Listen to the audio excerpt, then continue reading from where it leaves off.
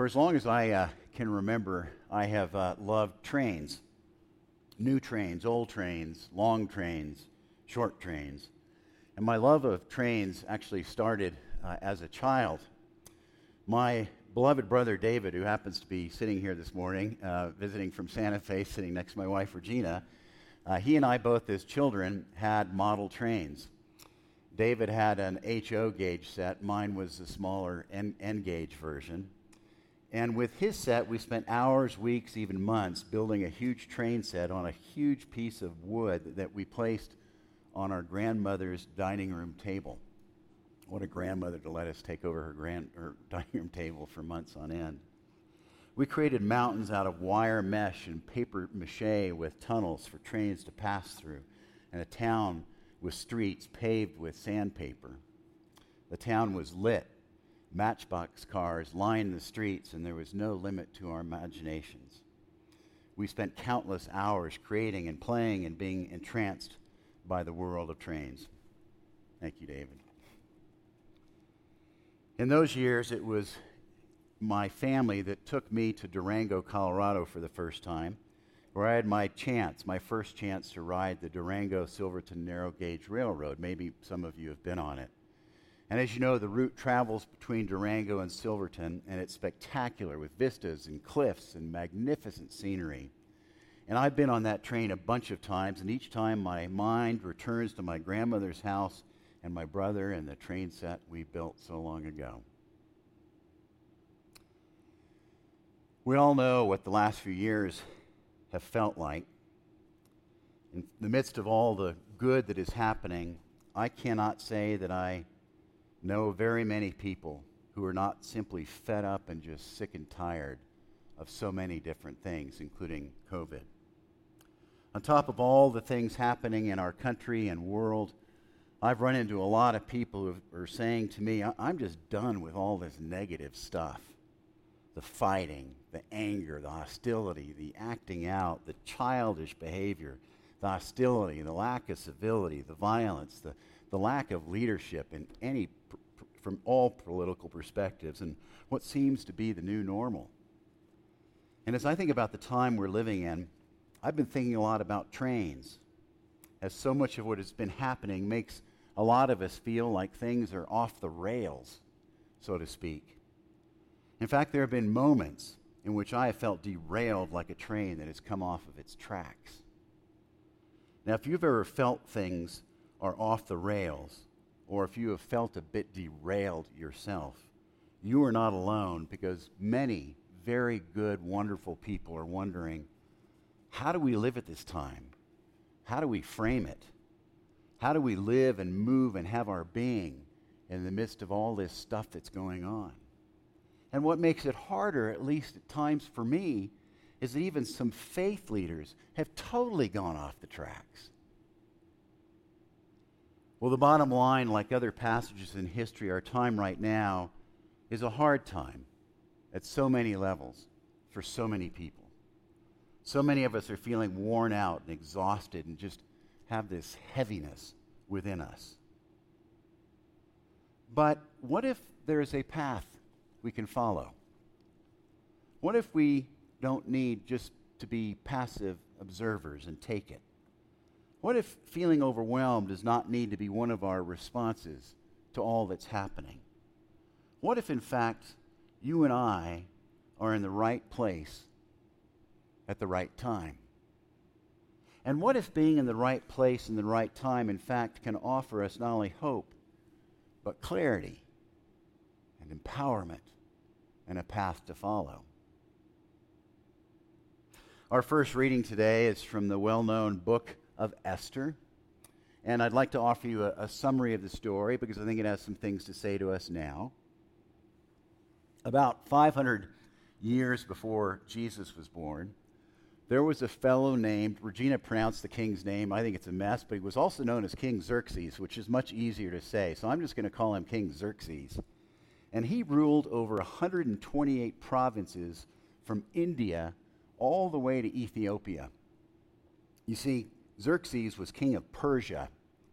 It was a massive empire. And I want you to picture this. If you look at a map of today's world, Ancient Persia stretched from India to Greece to Western Africa to Turkey. It was huge. And there was a city called Susa, which is where the king had his winter palace. It's interesting, as an aside note, over the years, archaeologists made a lot of discoveries in the area of what was Susa, including remnants of a large palace.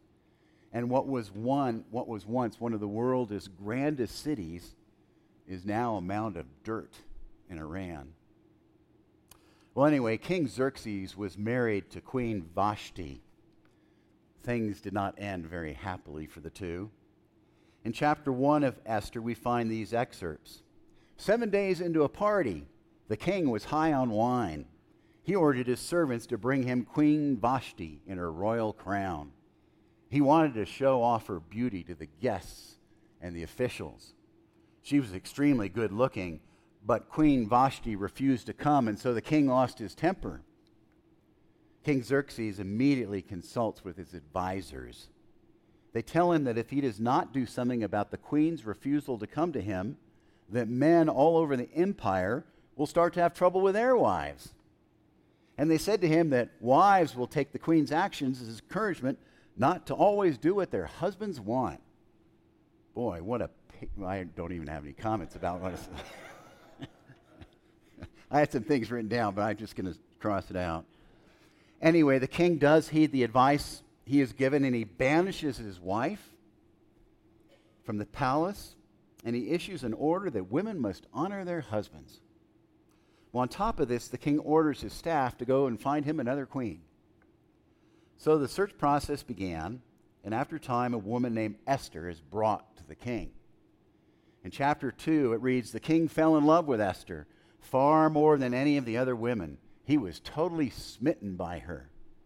He placed a royal crown on her head and made her queen. Everything's fine and dandy, but it's important to point out that long before all this, when Esther was a child, she was raised by her cousin named Mordecai because her father and mother were not around.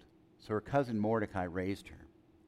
It's also critical to note that Esther, Mordecai, and her extended family were all Jewish. This is something that King Xerxes, a Gentile, did not know about Esther. Well, after the marriage, and Esther became queen, there was a guy that worked for the king named Haman, and he had a very powerful position and an enormous ego. And because of his position and because of his ego, the king deferred to Haman and ordered that all people, whenever they saw Haman, should bow down to him. Well, everyone in Persia complied with this order except for one person, Mordecai, Esther's cousin, who raised her. Well, Haman was infuriated that Mordecai would not bow down before him. Haman finds out that Mordecai is Jewish, so he comes up with a horrific plan. He said to the king, there's an odd set of people scattered throughout your kingdom. Their customs and ways are different from ours. They are an affront. King, don't put up with them. They're a scourge on our society. If it pleases the king, destroy these people, the Jews. Well, Haman laid out a plan before the king and the date it should happen, and the king agreed with Haman's plan, not knowing that his beloved Esther was Jewish. So he wrote the order that all Jews should be killed. He even built gallows outside of his palace where he was going to hang Mordecai. When Mordecai, again the fellow who raised Esther, learned about the king's order to kill all of his fellow Jews, he went out in the streets and cried in loud, bitter cries. All the Jews in the kingdom lamented, including Esther. Well, over time, through a series of back-channel communications, Mordecai convinces Queen Esther to go to the king to try and change his mind about the order to kill all the Jews. The problem, there was a rule at the time, if somebody went before the king, no matter who they were, without being asked by the king to come before the king, the consequence was the death penalty. So for Esther to go before the king without being asked by the king to come to him could have easily resulted in her death. Well, despite considerable risk in doing so, Esther approaches the king. She tells him what's going on. The king is shocked and dismayed by the story. He is furious with Haman, so furious that he has Haman hung by his neck by the very gallows that were prepared for Mordecai. So Esther saves her people. There's one key verse in the book of Esther that is so relevant for us now in our own time of tumult. When Mordecai asked Queen Esther to go before the king, even though there was great risk in doing so, Mordecai conveyed through back channels to Esther these words. Mordecai said to Queen Esther, maybe, just maybe, you were made for such a time as this. Maybe you were made for such a time as this. In other words, Esther was in the right place at the right time, despite the fact it was a terrible time. And as we know, Esther embraced this truth and changed the course of what happened to her fellow Jews. So many stories in Scripture reflect this idea across generations, that person after person is in the right place at the right time for what is before them, even if it was a difficult time. Person after person was made for the time they were living within. Briefly, take Mary Magdalene, for example. She had a horrendous life in a very challenging time. She was tormented by demons. One day, however, she met Jesus, and he healed her. And she spent her life following Jesus after that, which was not easy. Then Jesus was crucified. You might even say that when Jesus died, everything went off the rails for Mary Magdalene. But on that first Easter morning, she went to Jesus' tomb and she encountered the risen Jesus. She was the first person to see him. And Jesus, as the story goes, says to Mary, Mary, you have seen me. You need to run and tell my followers what has happened. Mary does what Jesus asks. And it's so clear to me that Mary was at the right time and the right place for the moment she was living within, even if it was a difficult time. She was the first person to tell of the resurrection of Jesus. Well, these stories and so many others, I believe, invite us all to consider some things this morning. What if God invites you and me to consider the possibility in this time of tumult and upheaval and chaos? What if God is asking us to consider that we might, in fact, be living at the right place, at the right time, right now?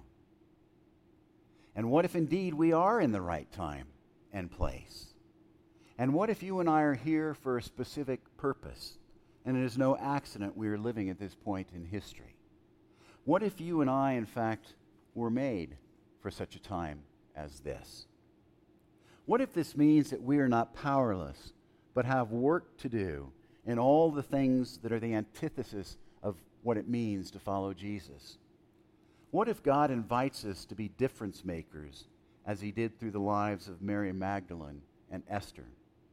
What if God is wanting us to seize this passage of time we are living within as our time and the right time? And while we cannot change the world or what's happening at a national level, you and I and this chapel right now and all that are part of it can have a massive impact on those that are around us. We can show that there is a different way to live than what we are witnessing. While we do not have control over the many who have gone totally off the rails, even Christians, we can stay on track and be the passionate presence of Jesus wherever we find ourselves. We do not have to mirror what we are witnessing day in and day out at a local and national level. We do not have to be loud and contentious and angry and ticked off and ugly and acting mean and the antithesis of what it follows, what it means to be a follower of Jesus. We can be civil, kind, giving, optimistic, hopeful, loving in a world in which it doesn't feel that way sometimes? And what if, in fact, you and I were made for such a time as this, just as so many that have gone before us? It's my prayer that each of us will embrace the truth that we are indeed made for such a time as this, and we are not an accident. We have a purpose. We have a purpose to be the presence of Jesus wherever we find ourselves, to exude the peace of God wherever we find ourselves. We can be what we would like to see. We can step out of the fray. We can influence and be the presence of Christ. And we can feel empowered at this time and need not be derailed even while others are off the rails. One final thought this morning, and I don't mean to be trite in sharing this. Children's books are just for children, right? Well, I've learned over the years not to necessarily think so, because sometimes I need to hear a message written for young children because the message is timeless. Remember this morning, I began talking about my love of trains of all sizes. And as I thought about trains, one of the earliest books read to me, in probably like 1962 or something, read to me, came to mind. It was written in 1930, and you all know the book very well. The book is The Little Engine That Could by Watty Piper. In the story, remember, there's a long train filled with toys and good things to eat for little children. The problem, however, is that the engine pulling the train breaks down, and everyone is worried the train will not be able to make it over the mountain. And soon the dolls and the toys on the train, they're very concerned, but they see a brand new shiny engine, and they beg the new engine to take the train over the hill. But the shiny engine says, "I'm too important. I'm a passenger train engine. I certainly won't help you." And shortly thereafter, another engine passes by, but it too rejects the call for help, as does the next engine. But finally, they see a very small and insignificant blue engine. And the small engine makes a decision to do everything it can to help the dolls and toys over on the train, and agrees to do its best to lead the train over the mountain. Well, as it chugs along, the little engine says to itself, "I think I can. I think I can." It's as if the engine knew it was made for such a time as that it had a purpose, and that it was around for a reason, and that it could make a big difference, despite how the other engines were acting and behaving. And again, while I'm not trying to be trite with this story, I believe it's a great reminder to us that while the challenges and the mountain before us can feel insurmountable at times, we are made for such a time as this. And if we think we can, with God's help, we can be the presence of Jesus wherever we find ourselves. And it's my prayer that this brings you hope, confidence, a sense of empowerment and direction, and helps us all turn more vigorously to God. So it's my profound prayer that as the people of Snowmass Chapel, whether here in person or in New York City, that as people of faith, that we will help each other stay right on track and do what Jesus would have us do for such a time as this. Amen. I invite us to a few moments of silent prayer.